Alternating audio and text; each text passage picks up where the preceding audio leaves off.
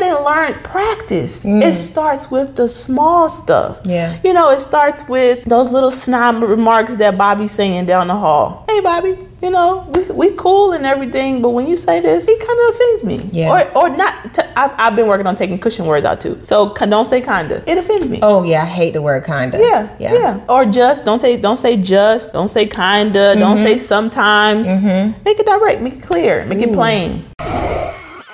The top 3 responses that I get when I ask, why do you want to leave corporate America, are that you want financial freedom, you want to own your own time, and you want to build a legacy for this generation and generations to come. Now, this is not a solo job. In order to transition from your 9 to 5 into entrepreneurship, it's going to take community and it's going to take resources. And I've created the community of pioneers who are going to wrap around you and help you make that transition successfully. So if you're interested in leaving your job, go ahead and click that information below. Let's get into the community and let's transition from your 9 to 5 into entrepreneurship successfully. Now let's get back to the episode. Welcome to the Work and Play podcast. Yes, ma'am. I am your host, Ariel Young, and I am super blessed to be sitting down next to this woman right here, Miss Lynn. Yes. Would you please introduce yourself to the folks? I am Lynn, and as I said before, I'm trans color, so brown skin. Call me by my name. But I work in HR, and so it's really a passion of mine to help people and to help them grow and to see their potential and to help them build on it. Only because I feel like a lot of people in corporate America and being in HR, I've run into a lot of first-gen corporate people.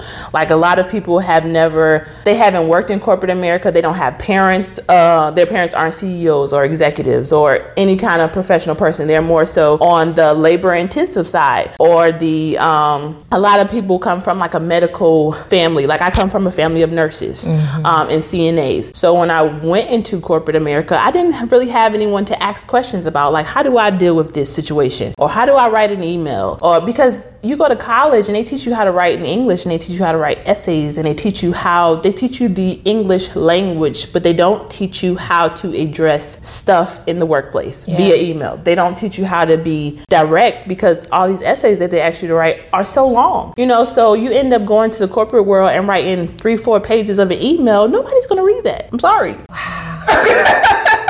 Keep going, child. You know, nobody wants to read that. And when people come into the workplace and I notice that they're doing that, I approach them and I say, hey, let me show you how to word your email, or let me show you how to cut it down. And depending on how you receive the information, lets me know whether I want to help you more or I need to leave you alone. Because some people like to learn from trial and error, or some people feel that their way is the right way. But if you want to learn the right way, then I'm willing to help, you know? You coming in with the fire immediately. You're the first person I've ever talked to who introduced the concept of a first generation corporate person. I literally thought I came up with that myself. I was like, oh, we're here. Yeah, we're here. I honestly believe that is such a valuable thing for you to do. I feel like we're on 2 different sides of the same fight, right? When it comes to first generation corporate professionals, we know how to get in. There's so many resources available to help us know how to do a resume, how to interview your way in. You get in and then you're like, now what? In limbo. Yeah. And you're lost and sometimes you're defensive, because I feel like we grow up in a space of always having to defend ourselves. So especially when if your parents work a lot, you know, they don't really teach you I didn't learn a lot of conflict resolution. You know, it was a thing of, you made me mad, I'm walking away, or I'm hit you. So right. Those are my 2 options. Yeah. There was no communication. So like, this is what you did and this is what I didn't like you did. And this is how I'm going to tell you, please don't do that again. You know, and I'm not going to yell at you. I'm not going to raise my voice. It's going to be a regular conversation. Because I think we grow up thinking the louder you are, the more you hurt. And it's the opposite. You know, the less loud you are, the better. You know, the more you're able to kind of settle yourself and be able to communicate and communicate effectively. That's how you get to, you know, get your run on, get your bearings in. And I feel like I think I've run into a very many people that they have issues at work, but they let it go and they don't say anything because they don't know how to approach it. They don't know if they can approach it. They have that fear there. If I do approach it, then this will happen to me. Right. But if you approach it the correct way, then it kind of corners people, and they're not allowed to kind of to get out of that corner and to retaliate on you or to, you know, make you feel like you shouldn't have addressed it in the first place. There is a way to say everything. And I've kind of learned it and I've mastered it because I watch people. And that's another thing. People talk more than they listen. Facts. If you learn how to listen and watch, that will be one of your best tools, being a first generation corporate person. Okay. You gotta watch. So you're first generation corporate, right? Absolutely. Definitely have to know where you got the inkling like corporate was where I was gonna go. But where did you learn how to be savvy? Did you learn through trial and error, or did somebody like? I learned through trial and error, and I learned through my mentor. And the thing that is so crazy, and I hope I'm not wrong for saying this, but when I approached a lot of women that looked like me that were just older, I kind of got I would come to them and say, I want to be in HR. Okay, well, you know, just keep applying. You know? Yeah. Keep applying. You know, you'll get there. And then I met this other woman. I applied and she was like, I see it. She was been in HR for 40 years. And she was like, you got it, and I'm going to mold it. Got it. You know? And so it was like God had came and like swooped me up and was like, you're going to be okay. I'm gonna hook you up with her. She's going to teach you, and she's going to teach you in a way that you understand, and she's going to be patient with you, and she's going to care for you. And it was surreal. It was so crazy because when I met her, I think I was tainted by the corporate workforce, because it was just like all the time, all the walls, you keep hitting these walls and you're like, I'm trying, but you're all telling me what I'm doing wrong, but you're not telling me how to fix it or how to move around it. And then I posted the other day about going inward. I know I had a lot of anger issues. And so when people would even try to approach me about different things, because in corporate America, I feel like people think that, it's all about, you know, being professional and being nice. Yeah. People don't always say nice things. And you're not going to like the things that people say. And sometimes if you don't do things the right way, they're not going to approach you in a very like subtle, mommy, nurturing type way. And it's going to be like, I don't like this. Can you fix that? Or like, is this what you thought we were going to be able to work with? And so, and growing up in those spaces where it's either fight or yell, how do you take that in and still push outward? You know, like how do you take in that kind of feedback and then reply and be able to say things like, for example, if somebody approaches me like that now, I'm just like, hey, I don't have a problem fixing it. You know, I understand this is urgent for you, but you know, when you approach me about certain things, you just please be mindful of how your tone and things like that. Yeah. You know, and it's a quick, and it has to become habit for you, but it's not a thing of yelling, but it's a thing of just having that natural reaction of, you know, if you can say things you don't like, I can too. Yeah. You know, and if you can approach me, then I can respond. So I'm curious. You mentioned it so well, and we definitely have to dive into your mentorship, right? Because I feel like that's what stops a lot of people. People like when people get tainted in corporate. The mindset is, it doesn't matter what I do, what I say. Sometimes it's like, because I'm black, I can never do well, right? But the way you explain it is so matter of fact. Like, you explain what you have to say, you you set your boundaries, you communicate it, and the way you complain is like, the way you explain it is like, there's no love lost. This is how you navigate. So the way you navigate now, how do you experience your emotions without harboring it? Like, how do you release those like negative things? Because what I'm thinking is, before you found your mentor, right? You were tainted, right? Yeah. Then you would agree with some people by saying like, there's nothing you can do. You can't talk to these people. There's nothing, right?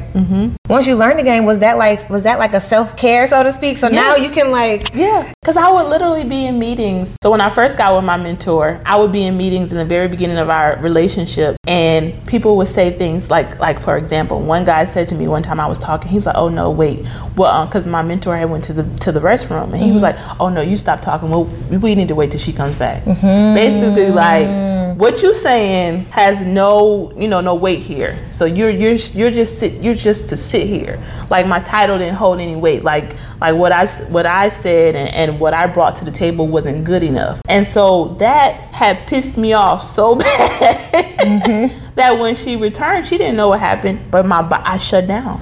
Okay. I didn't say anything for the rest of the meeting. Okay. I walked out of the meeting and I was furious. Yeah. Like I was so angry. You could see the redness under my skin. She could see the tears welling up. I was so angry because I felt like I had been silenced, and I had been devalued. So she came into my office and she said, Lynn, I need you to do this. She was like, if you want to be an executive, you want to sit at the table. She's like, you need to suck all that shit up. She's like, and this is what you do. She's like, when somebody silences you, you don't allow them to. She was like, because what you did there and sitting and being quiet, I instantly knew that you thought that silent treatment was hurting them, but it was making them happy. She was like, is that what you want? Right. She was like, do you think VPs sit around the table and they don't get upset and don't like what people say? Do you think that when they don't like people say, they get quiet? No, that's when they talk more. Yeah. She was like, they don't be quiet and they don't. She was like, you need to work on your poker face. She was like, all those high emotions you have, turn them into work. She was like, turn that anger, and she was like, research. She was like, because guess what? Nobody can fight credibility. Nobody can fight facts. Nobody can fight anything that you say as long as it's real, it's a law, and it's right. She was like, what are they gonna say? What are they gonna do to you? She was like, and so I responded and I was like, but you have the ability, which I feel like I don't have.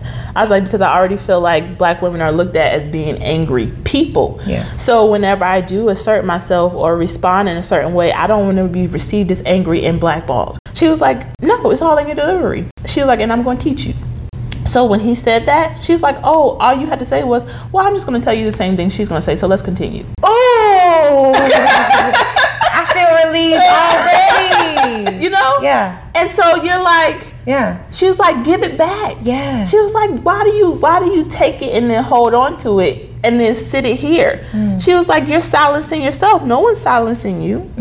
That is so strong. So she really helped you manage your emotions, and that is such a sacred relationship because it sounds like she's a white woman. Yes. So one, you had to get through your trust issues, and then you had to get to a place where you are going to embody what this woman is saying, which allows you to now release your emotions as you work up the corporate ladder. Yes. That's a whole other world than I know, honey. And I really, really love that. I love to even imagine you going up the corporate ladder and still keeping your soul intact. Yes. Yes. Do you feel that way? I do. And she's like, Lynn, I'm going to teach you how to navigate the boys club. Ooh. She was like, I'm going to help you get into their minds. She was like, and it's not a big mind. You're going to be okay. Let's go. Okay. All right. So at this time, the golden part is learning how to navigate your emotions in the workplace.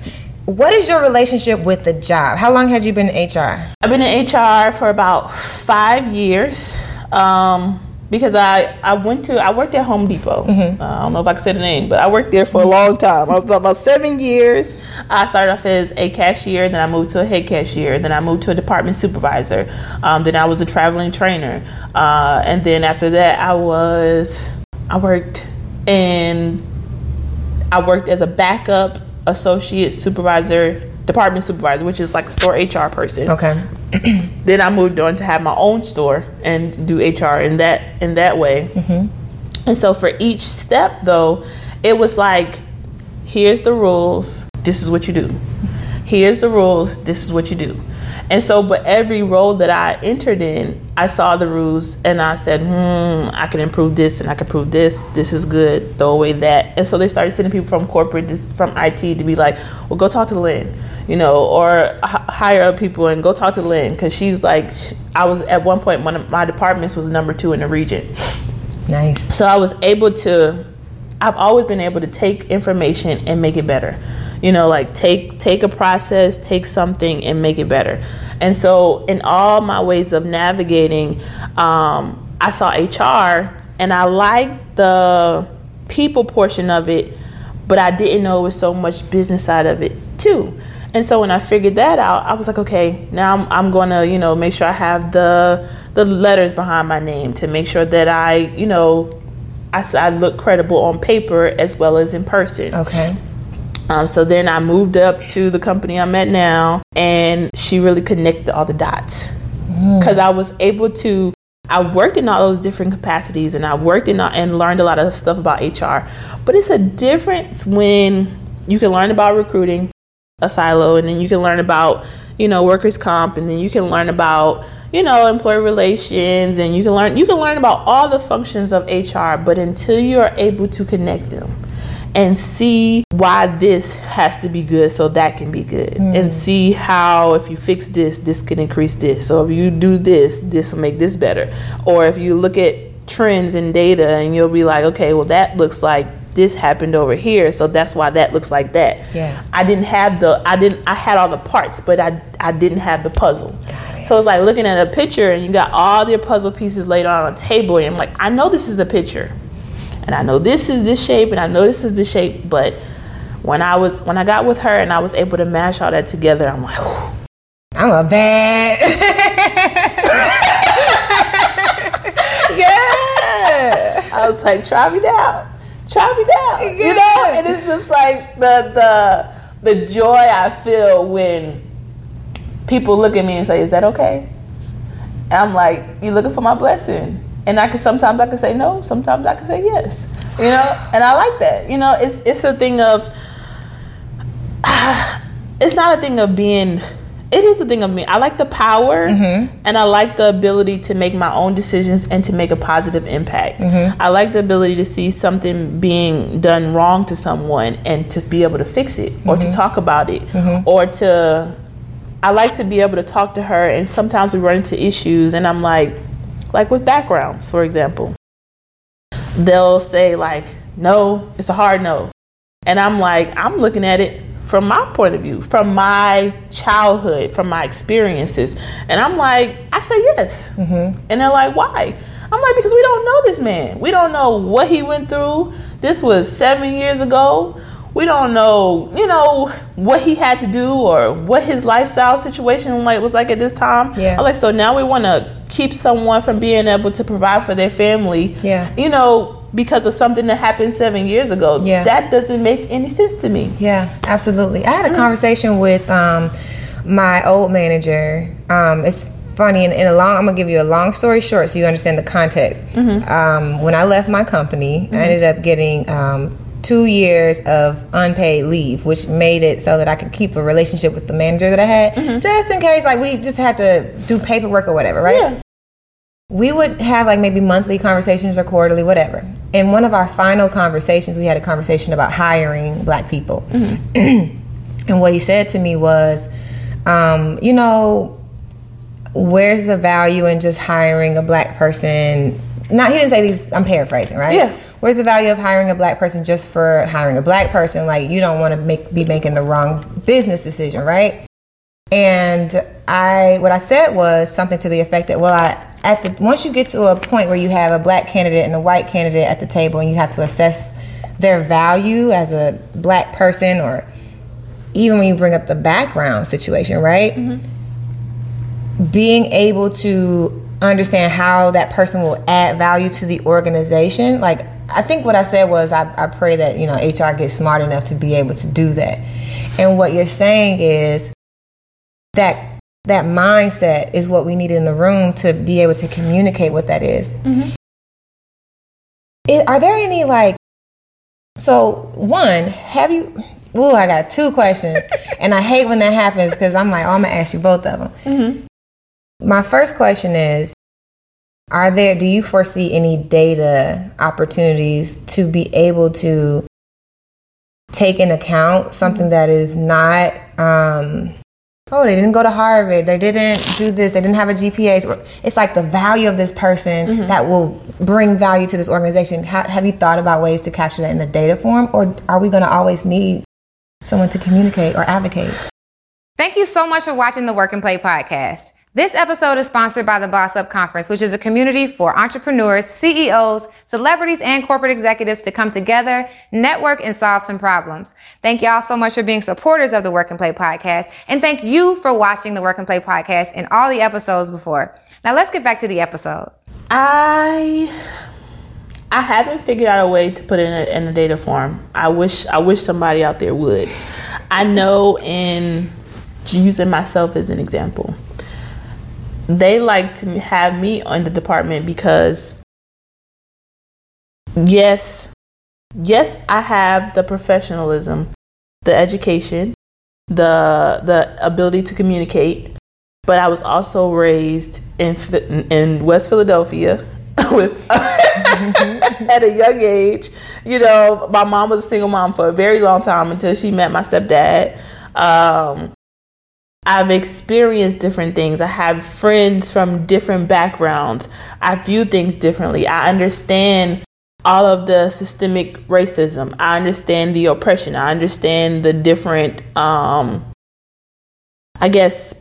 that the government put in place to oppress Black people. Yeah. So when I see certain backgrounds come across my desk, and I used to have a really hard time with another young lady in my department, because basically she was reporting to me, but I didn't like how every single time something small popped up, she would be quick to want to deny someone. And it was like a lot of them around like marijuana or like small, like maybe small, like, I don't want to say it's small, but like robbery and stuff like that. But it would be from years ago. Mm-hmm. And so her response would be no, because they're a bad person. And I like to feel like I'm not God. You know, like, who am I to look at your background and say you're not a good person? Mm-hmm. You know, who am I to look at your background and say you don't deserve opportunity because I don't know what your options were. Yeah. You know, when you were in those spaces.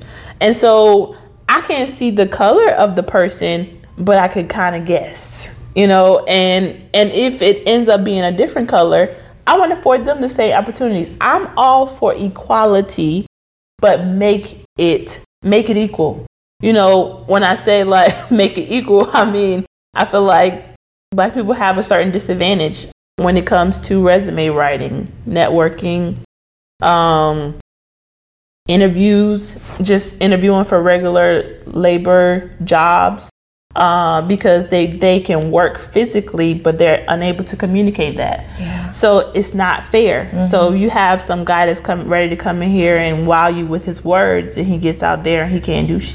Mm-hmm. You know, mm-hmm. But you got this guy sitting here and he desperately needs a job, but he can't tell you. You know, he can't answer all your, you know, questions about his past life, and you know, and you're looking at his resume and there's only 3 words on there, but you don't know he went to the library and this is all he can figure out. Yeah. You know, so mm-hmm. I'm not saying that. So yes, they will always need somebody in the room to be that unbiased, but also understanding of the various backgrounds, because you haven't, for example, my mentor, when we had BLM just like blew up. It was going crazy after George Floyd. And we had a conversation because she was like, well, somehow we got to the point where I was like, my mom, when I was younger, told me when you see the police, you answer questions and you say, yes, sir, yes, ma'am, and you make it back home. I said, have you ever had any of those conversations with your kids? She said, it never crossed my mind. I said,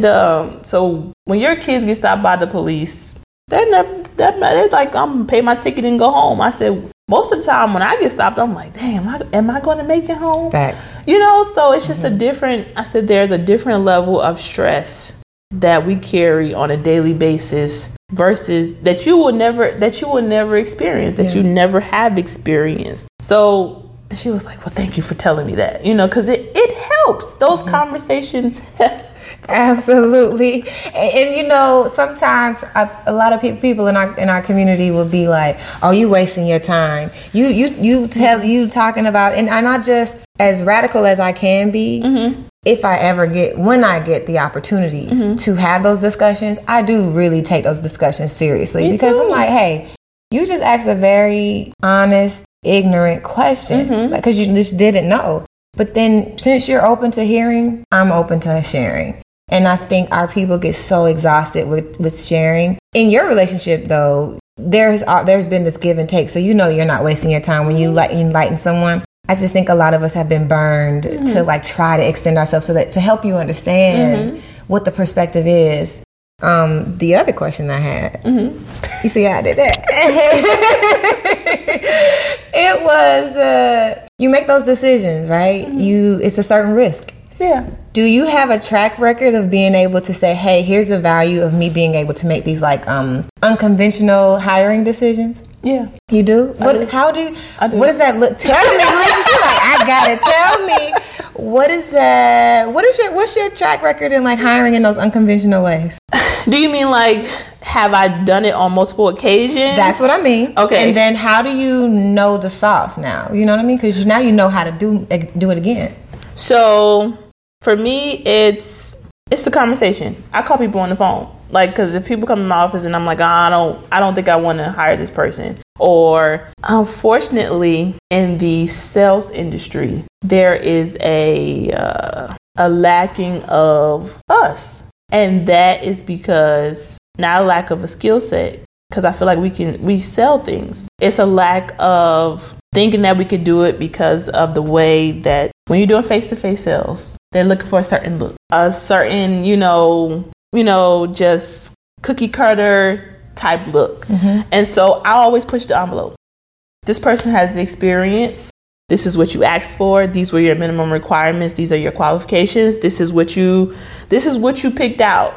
There was nothing here that said you needed this or that. There's nothing in the book that says this person can't do it just as well as this person. Yeah. And so I push that envelope a lot in that particular area of the company.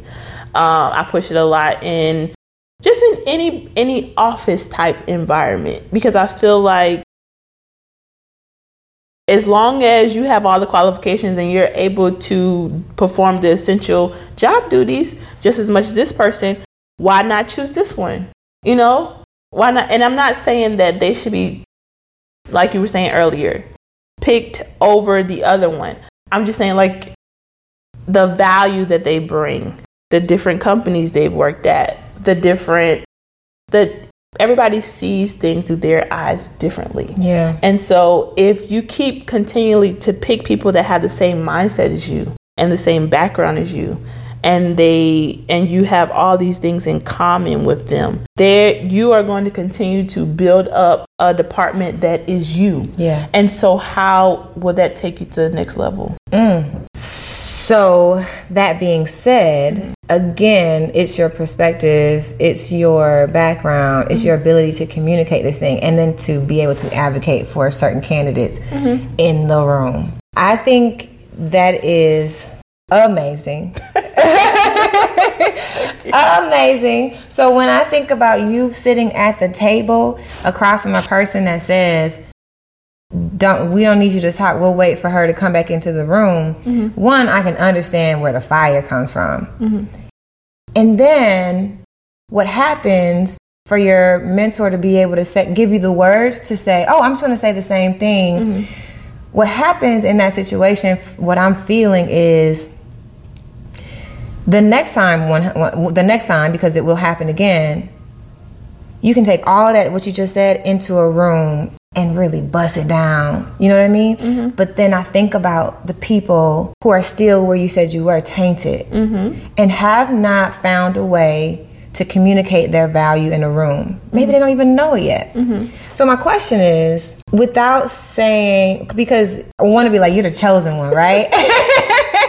I want to say that, but I also want to say, like, how do we bridge the gap so that other women like us, other men and women like us, learn how to communicate? What would you say someone can do actively so that it's not a Hail Mary, so that it's not like a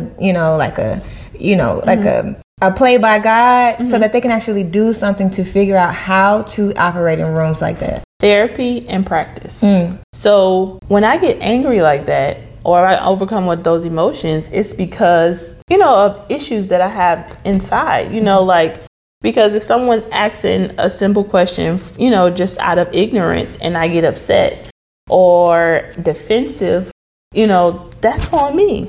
And then also you control how you react to stuff, and so if you're not able to sit in those rooms and have a conversation or communicate things that you like or you don't like, because you can't just talk when you're happy. Yeah. You have to talk when you're upset, you're disappointed, you're angry, you're frustrated. You have to be able to communicate in all spaces. Facts. That is so simple. You can't just talk when you're happy. Yeah, you can't, because a lot of people feel like, well, I'm not happy right now, so I don't want to talk. Or I close my door. I don't have that luxury. HR, people are going to talk to you all the time. So you have to be able, I may have came out of a meeting and I might be through the roof. Yeah. But then Mary comes to the door and she didn't do nothing to me. You still got to be able to you have to be able to let go. But you can't come back to your office with this, because I feel like a lot of people do this. They come back to the office and they're like, well, I should have said this. And I should have told them this. And I was feeling like, go ahead and learn, practice. It starts with the small stuff. Yeah. It starts with those little snob remarks that Bobby's saying down the hall. Hey, Bobby, we cool and everything, but when you say this, it kind of offends me. Yeah. Or not. I've been working on taking cushion words out too. So don't say kinda. It offends me. Oh yeah, I hate the word kinda. Yeah. Or just don't say just. Don't say kinda. Don't say sometimes. Make it direct. Make it clear. Make it plain. You talk about little things. So practice and therapy, love it, right? You also do something that's really dope on your social media, which is I'm gonna try to say it right. 30 Days of Tough. Yes. Hey. Yes. So I think that is you owning everything that you just said. And like you said, doing this, like taking it, the small things. You shared a win where someone came into your office and they needed something from you, and you just said, "No, I won't be able to do that." I won't be able to do it. Can you tell me about the first win, right? The first win where you're just like, "Oh, that went completely different than it would have." Let me see. A lot of meetings. So I have a lot of meetings, and my mentor loves to bring me into meetings with like the lead team. So sometimes there are people there are people in there that don't particularly like to be told what to do, and that's normal, because if you're in a position where you're most times telling people what to do, and then there's somebody that you feel that is in a lower level than you telling you what to do, of course you might not like that. And I understand that. So I've learned how to be in those spaces. Like I rolled out an applicant tracking system. The company didn't have one at all. Which is hard to believe. Applicant tracking system is what you would call like your Workday, your Brass-Rings. Everybody applies most of the time on an applicant tracking system. Yeah, thank you for explaining that. Yeah. So I rolled one out, and they use it company-wide now. So when I did roll it out, I had to explain it to the executives and, tell the return on investment and, what this would do to help the company. And so there were a lot of people in there like, well, what's wrong with the old way? Why we can't do it the way we've been doing it? Why you come here and they didn't say it that way, but that's where they were going with it. And so then you saw how they kind of shut down the meeting, and they were like, well, I'm not going to learn how to do it. But again, in the past, I would have been offended by those things. But then I kind of got my wings up under me now. And so my thoughts were, I picked this. The president chose it with me. He approved it. It's company-wide. I did this. It's not going away. If you don't want to learn it now, you'll learn it later.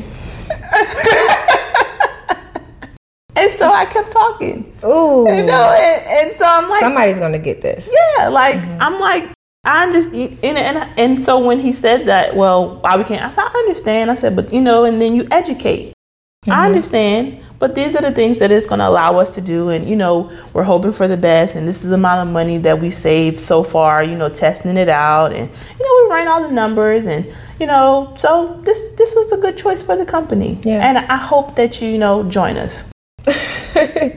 How would that have gone? No, you know what? Yeah. How would that have gone Well, we kind of know how that would have gone. Lynn would have. I know because I had to work on my faces a lot. So my initial reaction probably would have been like, fuck me.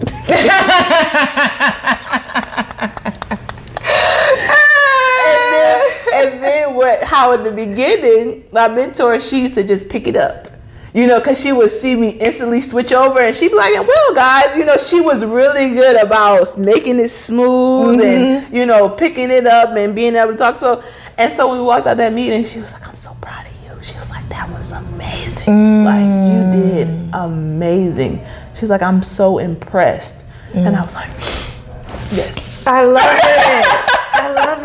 love it. Man, okay. So one thing that's clear, for those of us who want to work in leadership, and centering this around Black people, my mind is going to us, so I'm going to stay there. For us to be able to navigate in corporate America specifically, right? Having a certain level of emotional intelligence is imperative. I believe emotional intelligence is important around the board. It is. But it's lacking. And my mind is going into this bias where I feel like, why do we have to learn emotional intelligence and they don't? Right? That's my mind. It's like they can be negative and then they can just kind of say whatever they want to say, and we have to be able to absorb and release. We do. Which I love. We do because I've had a few people come by my office and say something like, well, excuse my candor, Lynn, and just say whatever they want to say. Yeah.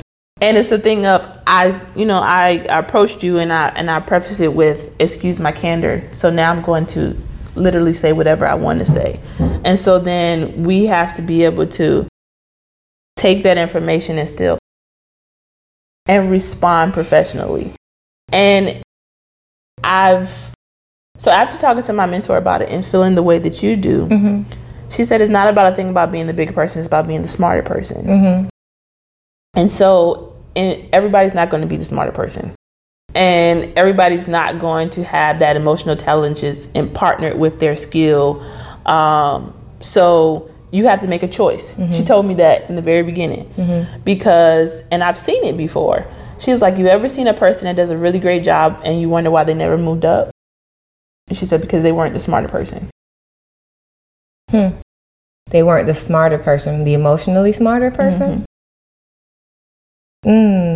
That's real. Okay.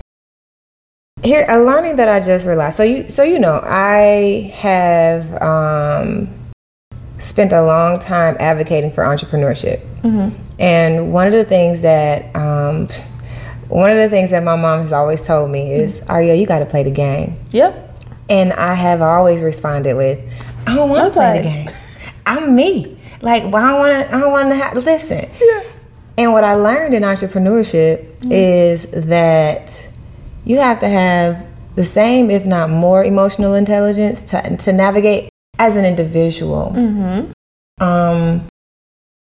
Because the atmosphere is actually less regulated. The bureaucracy might even be easier to navigate. When I think about the situations that I've been in, if I had the tools to just express it, I think I'd have been a firehouse.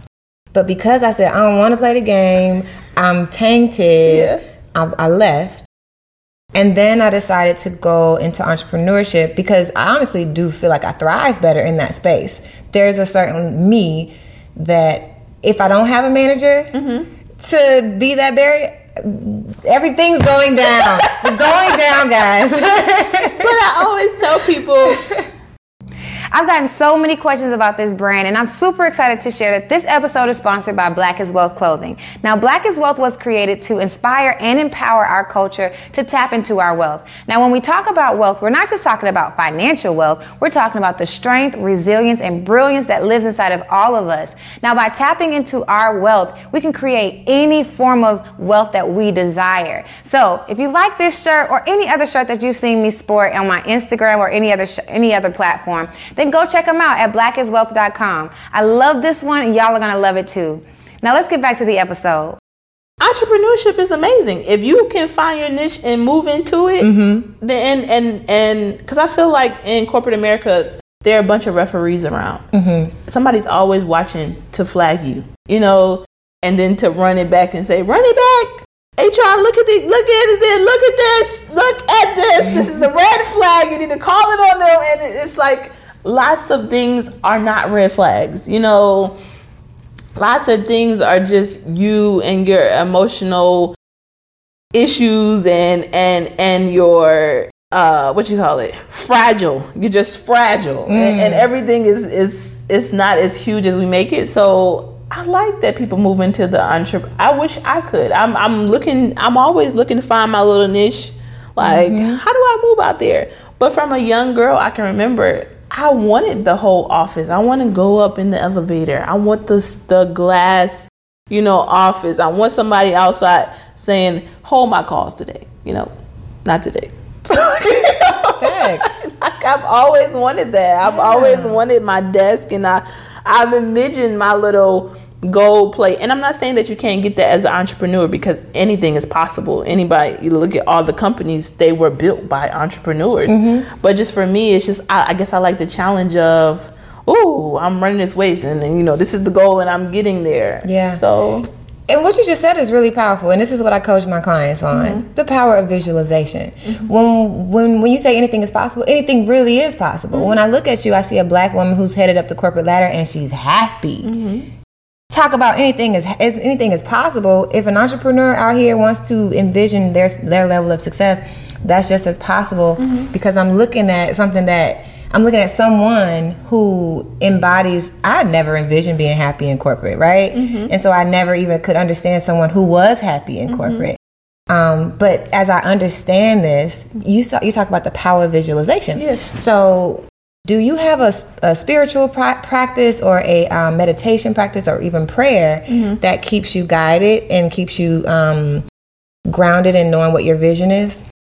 Yes, remember we talked about that. So we talked about that earlier. So I do pray, but it's more like a conversation. And so I don't have like really an outlet. Like, I can't go to work and just blow up when I'm angry. I have a 3-year-old, so I can't blow up at her and use my frustration on her. But God said He was my father and my husband and everything else. So when I come home after work, we have conversations, and I'm just like in the car, like, God, this is what you said. You said I was going to have this. You gave me the vision of the office and the titles and the wealth and the success, because I always have visions of conferences, like doing this on a very large scale for other women and saying, because I feel like I didn't have that. And I feel like I just have this want to share everything that I didn't have access to before the people that are tainted. And I'm like, okay, God, I'm feeling like Lazarus right now, I'm waving my hand, I'm calling for help, and I am dying. Okay, I'm literally dying of the vine here, and you're walking. You're not even at a brisk pace. You're strolling. This is a Sunday stroll for you, and I need you to make it here as soon as possible, and God is like, I've heard several times, just wait. And every time I've waited on Him, literally I've elevated things. Success has come out of places I wouldn't imagine. Opportunities have came from places I didn't think that, they would come. Yeah.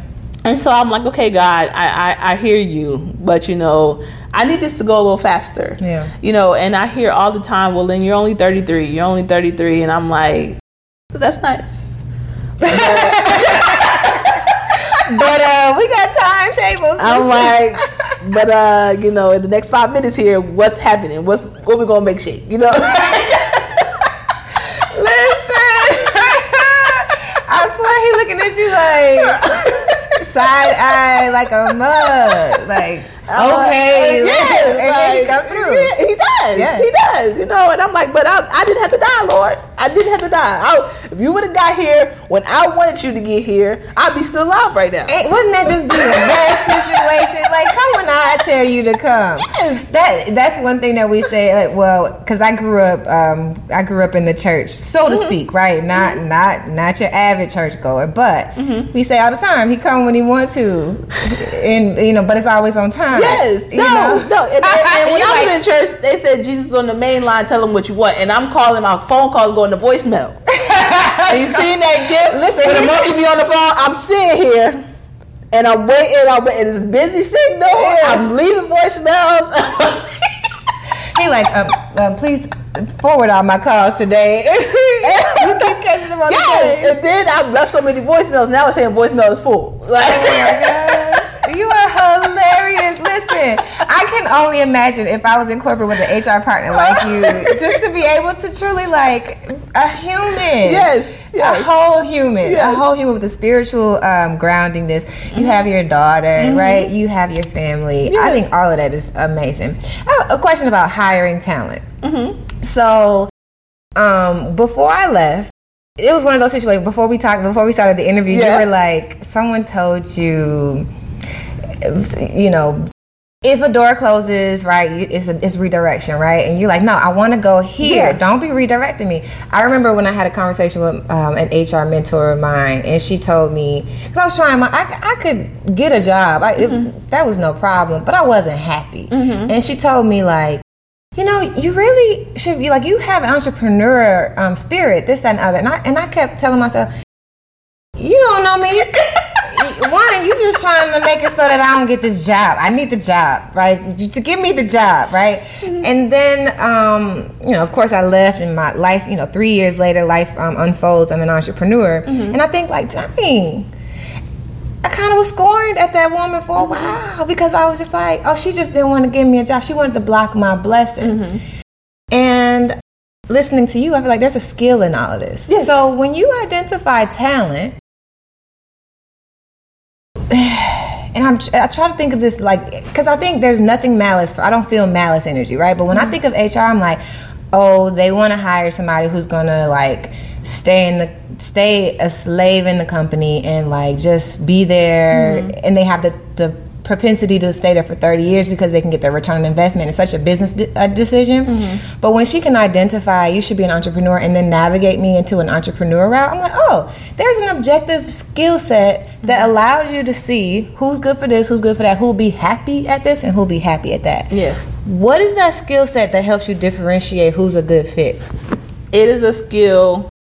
When I talked to my mentor about it, and she pointed it out at me, it was something I always knew was there, but I didn't know it was a skill. And it's insight and intuition. Okay. Some HR people have it and some don't. Some people go through the resumes and they're literally just looking and reading the words. I'm looking at it and I'm thinking about all the things you may have learned and retained, and the value you may bring. And then sometimes, like, I'll get people and I'll bring you, look really nice on paper, I'll bring you in and I'll talk to you, and I'm thinking to myself, why the hell are you interviewing for this? This is not where you should be. You should be over here. And I'm like, you've been in this for so long, and you think, yes, you're good at this, and you have a great skill set, great experience, but I think you will flourish over here. And so I've had a couple interviews like that, and then people, they were tainted, and they were like, dang, so I'm not good enough to be in this department. And it was a thing that I responded and was like, that's not it. It's not that you're not good enough. I think you're better than what you're going after. And so for you to, when you have passion in something and you love something, you excel in it. And so when I can feel your passion or kind of see it, then I'm like, okay, and I notice it, and I know the different, because HR works with every department. We don't just work in the HR department and then just blind to everyone else. We see the different cultures in the other departments. We see the skill set. We see the career paths that are associated with it, and we understand the skills that you need on paper, and then also the other skills that, like soft skills, that you need to do well in that job. So And that's not every HR person. If when you find a person like that and they're like, you would be really good at this, I encourage people to listen to that. You know, because it's not that we're saying, no, get up from over here, you know, you peasant. We're saying like, yeah, you would be good over there. Like, yeah, like I had a guy, he was like gung-ho about being in HR. And I'm like, you're a sales guy, you know, like, and there's a sales part in recruiting. Like, I feel like recruiting is kind of like sales, but it's not fully sales. And I'm like, they make a lot of money over there. Like, I'm trying to help you out. But no, this is what I want to do. I took psychology and I'm excited about being in HR. And I'm like, but I'm not a dream killer either, you know? So if I make a mention to it and I see that you're offended by it, then I draw back. Got it. Ooh, that's what you said earlier, where it's like you try to coach somebody, but if they don't seem coachable, then you have to pull back. Lord, I'm sitting here like happy that at least I took heed. Yeah. But there are times when I'm not gonna beat it into you. Dang. So somebody's like just shooting themselves in the foot, and you're sitting here, because what I was thinking is, you don't have the time to guide so many people, but you do it in subtleties. You do it in small measures, and then if someone's receptive to it, then it can kind of turn into more. Yeah. But if someone's not receptive to it, I'm gonna take my energy and my thoughts back and let you go and do what you want to do. And I wish you luck. You know, they come ask questions. Sure, I help you. You know, I answer your questions, but I've learned through therapy that if people don't want your help, don't extend it. You know, save it for the people that want it, or save it for yourself. Yeah. So you're the talent. You are obviously the talent. You are the talent. And I'm thinking about your resume, your background, like what makes you like tick, right? You grew up, and I'm trying to remember the city, but I know you went to Shaw. Yes. Right? Yes. You went to Shaw. You decided to go to a HBCU. Yes. I'm just trying to figure out what was we were first generation, right? For a first generation girl, before she goes to an HBCU, what was your upbringing like? It was eye-opening. My mom did a great job of showing me, probably over-showing me, the struggles of Black people. I think I was like 7 when I watched Roots for the first time. Oh, wow. You can't go back after that. And so we watched like Black Panther Party together, you know, and I remember her. And so that it kind of made it hard for me to trust my mentor, because I had watched all these different movies and I had heard these different experiences of my mom. And I was just like, she, you know, basically like, don't trust them, don't go over there, you know. But I was not having the best of luck on this side with mentorship, and this person was just willing to do it so easily, like, you know, basically like me, like, if you want the help, I'm here, like, let's get it. So growing up, I was the oldest of 5, so super caring, nurturing. My mom worked a lot, so, well, sometimes she stayed home, but sometimes when she did work a lot, I had to, you know, take care of my younger brothers. So I just grew up always being selfless, because it was no other choice. So I kind of learned to make sure that they were okay and put myself last. And then I took that into adulthood, and I had to unlearn that. You know, I had to unlearn it. But that was it's probably one of the reasons God set me up like that, because it helps in HR. You know, it's not that I want everybody else to, you know, flourish and not kind of suffer. But there's because I had to learn not to suffer through therapy. But there's a thing of where people can feel that I genuinely and passionately want to make sure that they're, you know, they're good. Yeah. You know, like I have the ability to connect with people, and I love that about myself. And I think that came from, you know, for so long being a leader at a very young age, you know? Yeah. That's a soft skill that you can't necessarily, you can't manufacture, right? Like you were a leader at a very young age, and you knew, you know, I think about a parallel universe where a young girl is the oldest of how many? 5? Yep. And all boys. All boys? I'm the only girl. Wow. Yeah. So it's like you get that leadership, which a lot of us do. And again, I'm talking Black women. But you had the education. Mama sitting you in front of like, this is how the world works. Yes. So you have really been armed with natural leadership as a fan, as the oldest. But then you've been educated, so to speak. The trust definitely was something for you to get over. But what did leadership as a young girl look like in high school and then in college? And how did you hone in on that skill set, whether you knew it or not? I think when I was in different spaces, I was so used to being the leader, I naturally took that place. Like if we were doing projects, or if there was like a group to build, or after school, like like the debate team, all these other teams, I naturally was just like, let's do it this way. Or I think it works best this way. Like, and I was always able to communicate well because when I was young, my mom made me read the dictionary. Thank you, Mama. Yes. I couldn't stand that when I was young, but it really helped me. And then she made me read out loud. She forced me to take public speaking classes, while other kids were going to like home ec and learning how to boil an egg and make a walk around with a basket of baby. She said, you want to practice being a mom? You got 4 dolls in there. Yeah. Your brothers. Knock yourself out. She's like, but school is for learning. And so you will be learning real stuff. So she pushed me to learn a second language. And when I went to Shaw, that was actually my major, to learn Spanish. And I built their first Spanish club there. And I was actually fluent for a while because she would take whatever extra money she had and would she sent me to Puerto Rico for like 2 weeks so that I could practice the language. And she really poured into me. She invested a lot. That's beautiful. Your mom sounds like she had a huge role to play in your development. She did. Like as a professional and as a person. A lot of times, moms pour into us as people, but you utilize all of that as a professional. I'm curious if you know like what it is that makes your relationship with your mom unique. Our ability, we talk about everything.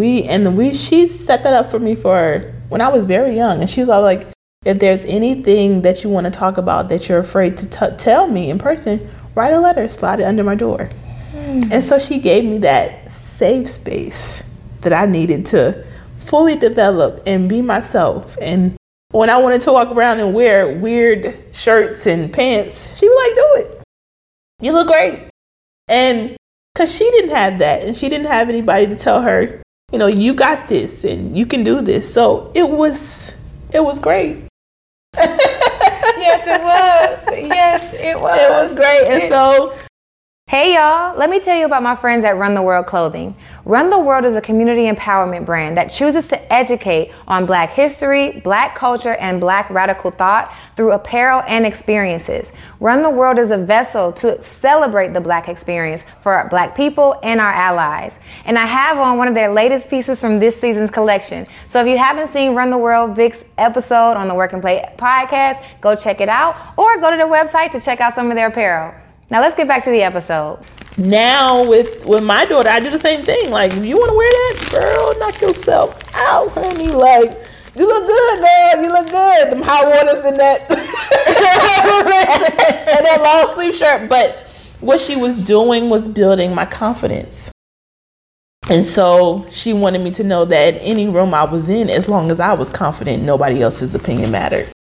And so that was another skill that I grew up learning, because especially being overweight as a kid and as an adult, I see a lot of people, that's overweight with confidence issues, where I don't really have those, because my mom was always like, girl, you better do it. Like, I always had a lot of confidence, and that was because she beat it into me. And I think she beat it into me because she didn't have a lot of it. She didn't have a lot of confidence, and she was just determined. She used to always say, education is something nobody can take from you.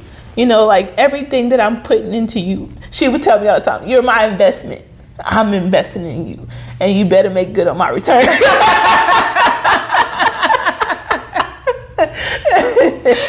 And I always ask her, I'm like, are you getting your money's worth? Yes, for the like mom and daughter language. And she says, yes, baby, I'm getting my return. Like, you know, she was like, the other day, she was like, you just make me so proud. And that is the highlight of why I do what I do. Because I'm just like, if she's proud, I'm doing a good job. Absolutely. Absolutely. That's amazing. You have really touched me. Like, I'm thinking that's lit. And I'm thankful for your mom who grew up.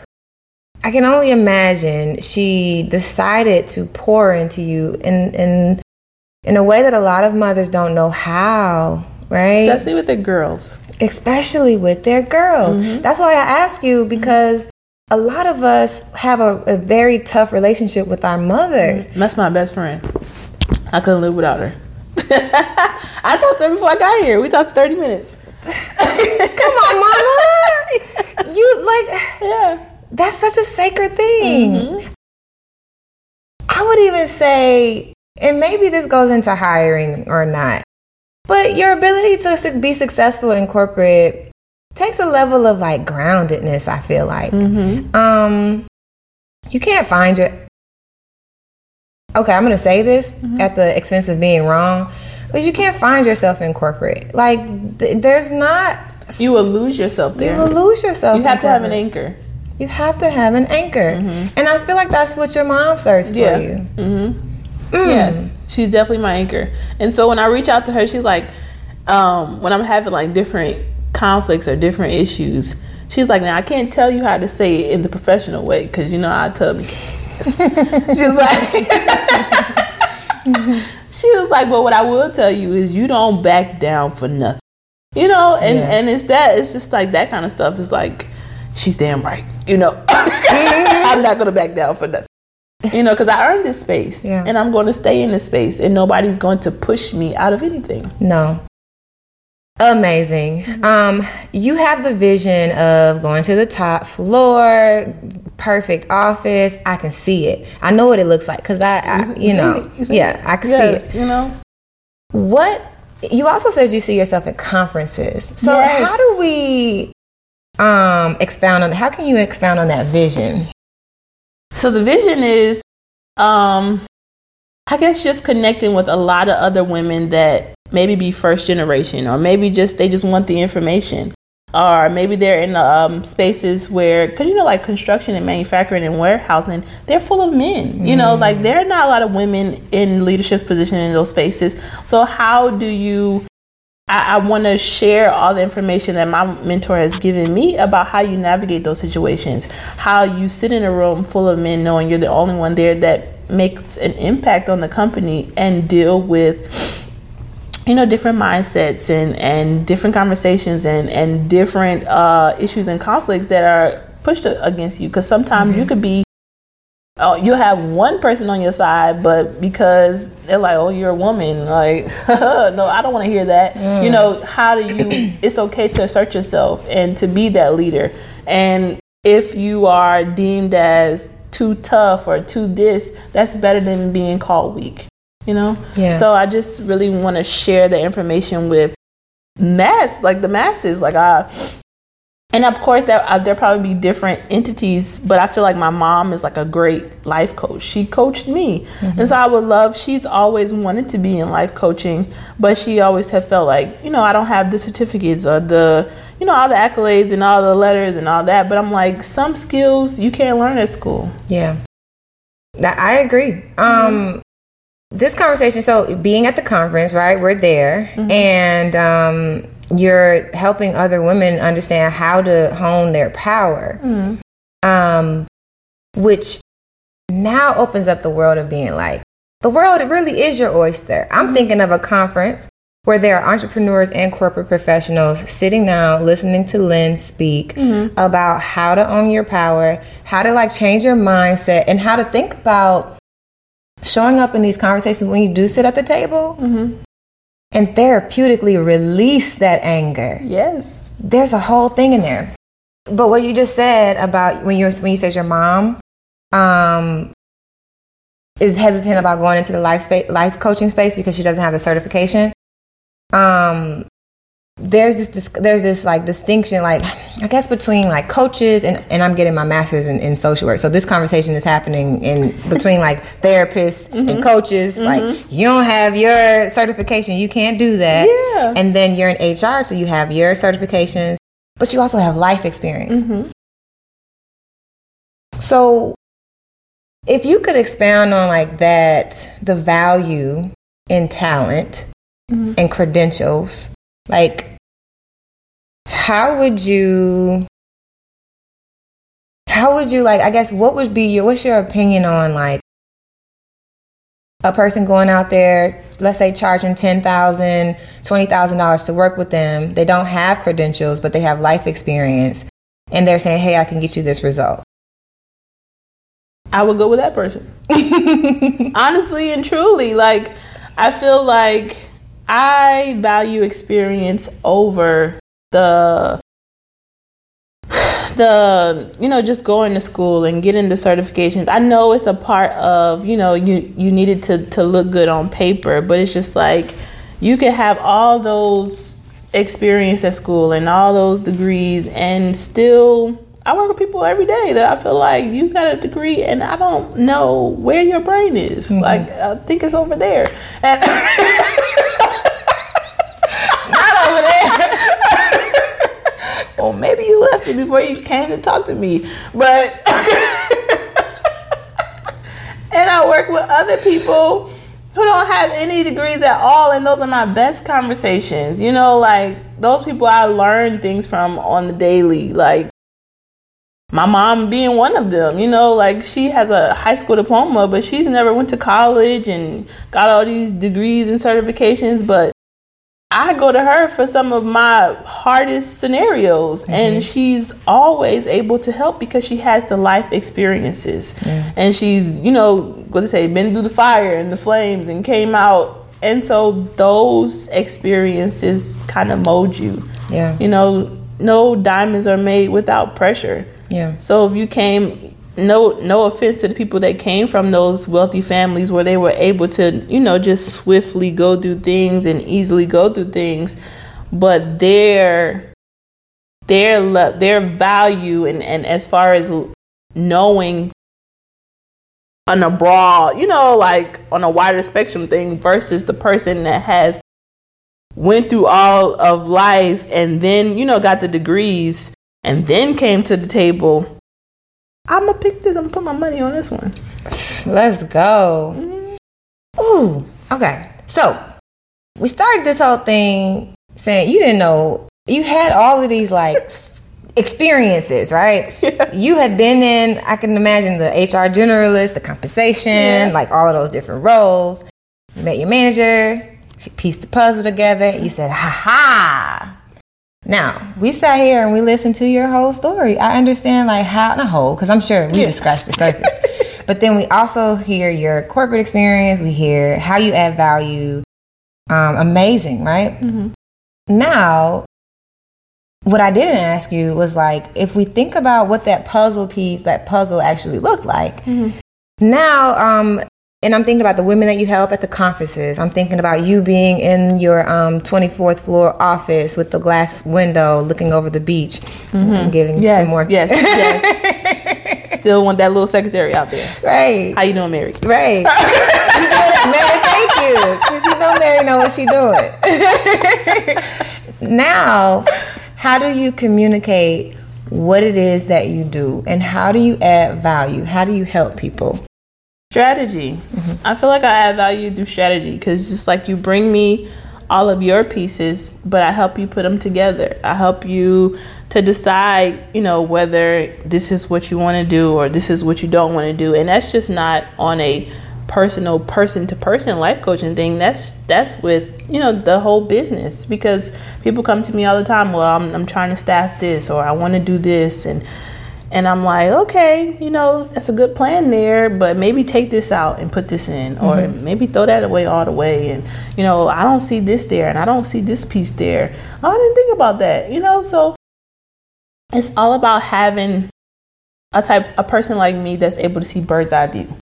Because sometimes when you're in it, you can't see everything that you're missing, or everything that's excess, like just excess, like that you don't need. So I think that would be my thing. Yeah, strategy. I can see that. Being able to see how each of the cogs work now allows you to see how the engine operates. Would you consider yourself a businesswoman with like the interpersonal superpowers, or would you consider yourself the word is I can't even find it, but it's something more so like soft with business acumen? Soft with business acumen, definitely. Yeah. Do you think your business skills allow you to communicate like what those superpowers are, like in a revenue, like a revenue perspective? Yes. What would you say? What would you say the worth is? The value of that skill set. Hey guys, it's Ariel from the Work and Play podcast. If you're getting any value from this channel, and I mean anything from the tutorials to the podcast to the random videos that you see on this channel, then I just ask that you do one thing. Please subscribe. Subscribe and share this to anyone that you think this resonates with, and drop a comment below so I know what other things that you want to see next. Now let's get back to the episode. Just you mean like just the intuition, the insight, and those soft skills? Those type of skills, yeah. How can we value those in the marketplace? And I think that's always my issue. It's like I have those skills, and even when I talk to Akia, shout out to Corporate Smokers, y'all better go check her out on IG. She's like, Lynn, charge. Like, where is your quote sheet and your this and your that? Because, she comes from that marketing type background. And I'm just like, I just want to help people. And she's like, helping costs. But I've never really put a number to it. I've never thought of it in that way. I mean, at work, yes. But in just overall in my life, it's just like, always been a thing of like, I just want people to do well. I would love to challenge you in this moment. And as I challenge you, I'm challenging me. Because we live in a world, it's easy. Oh, investment banking, 70,000 minimum. That's right out 22 years old, 70,000. Okay, finance skills, cool. 55 minimum, right? Oh, okay. You worked on an engine before? Cool. Put a number on that, right? And you got so many people in this world who are great, superhuman people at these soft skills, and we flounder because the world hasn't set a dollar amount, so we don't know what the dollar amount is, and we don't feel justified in asking for that dollar amount. Yes. So I want to challenge you, because I don't sit with HR powerhouses often who have the you have the mindset to look at a talent and from an objective standpoint truly value the person in a non slavish kind of way. So for us, it's important to know how priceless it's priceless, I know, but how do we truly value that skill set? When you think about anytime that skill set shows up in the workplace, you're like, ooh, if it hadn't been for that, this whole thing would have went to shit, right? Yeah. There are situations that prove these skill sets to be valuable, and I'm just asking if you would think about a number, and it's not going down in ink anywhere, but what's the value of a skill set like that? My boss, my mentor, she always talks about it, and she's like, at one point I was making almost 300 a year, and that number, it just took me back. I was like, I've been thinking way too small. I was like, 300, $1,000. She said, yeah. I was like, wow. You know, wow. So I agree. I do need to find a number. I like 300,000. You like 300,000? Minimum. I like that. I like it. I'm gonna go with that. Yeah. She was like, you can build companies with the knowledge that you have. She was like, you don't think it's worth it? Boom. You just said it. I'm running with it, and I'm not just running with it. Now I have building companies with that. You got it, girl. Yeah. You got it. 300,000. Thank you. Check, please. I'll be sending you the invoice. Hey, Mary, send the invoice. Mary, send that out for me, please. Thank you so much. This has been such a treat. You don't even understand. Me too. I have enjoyed this, really. This is amazing. So, as we wrap up, I think about the people who have yet to push themselves, challenge themselves, not just take the leap out into entrepreneurship, but take a leap. Take the small leaps, take the big leaps. Jump. Listen, you're ahead of my question, because I'm just wondering, what do you say? You are now kind of like in the mentorship seat at the moment, right? And what would you say to someone who has to get past being tainted? Let's just start there, because it's a tough place to be, and it's hard to receive. So, and this is the only time I'm gonna ever ask you to help somebody who doesn't necessarily need to be out right now. But what do they need to know? You gotta start with the inner workings. You gotta make sure that you're good, like that you can get over that tainting, and then you'll be able to build on that. And I feel like in the workplace, find your niche, find what you like, your passion. Your passion is what equals the money. I feel like a lot of people don't know that. What you love to do that's where the money resides. Find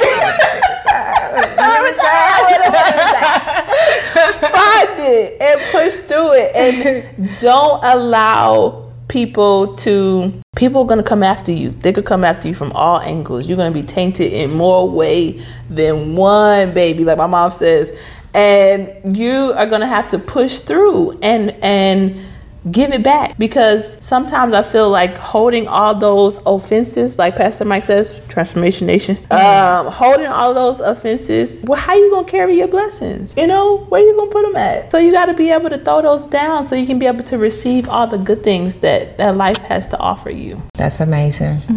Thank you so much. Listen, y'all, thank you for watching. Thank you for listening. Lynn, if there's someone out there they wants to connect with you, they just want to see you grow and flourish, right? And then eventually when you have, something out here, people like, I need some of that. Yeah. How do people connect with you? How can they work with you? Logical_Lynn. I'm on IG. And then you can click contact, and it has my email. You can text me. You can reach me just about anytime. There you have it. Well, you know what to do. Go ahead and get some of this superpower energy. I have thoroughly enjoyed it, and I know you have too. So you know what to do. Go ahead and do your homework. Until next time, I'll see you next week. Peace.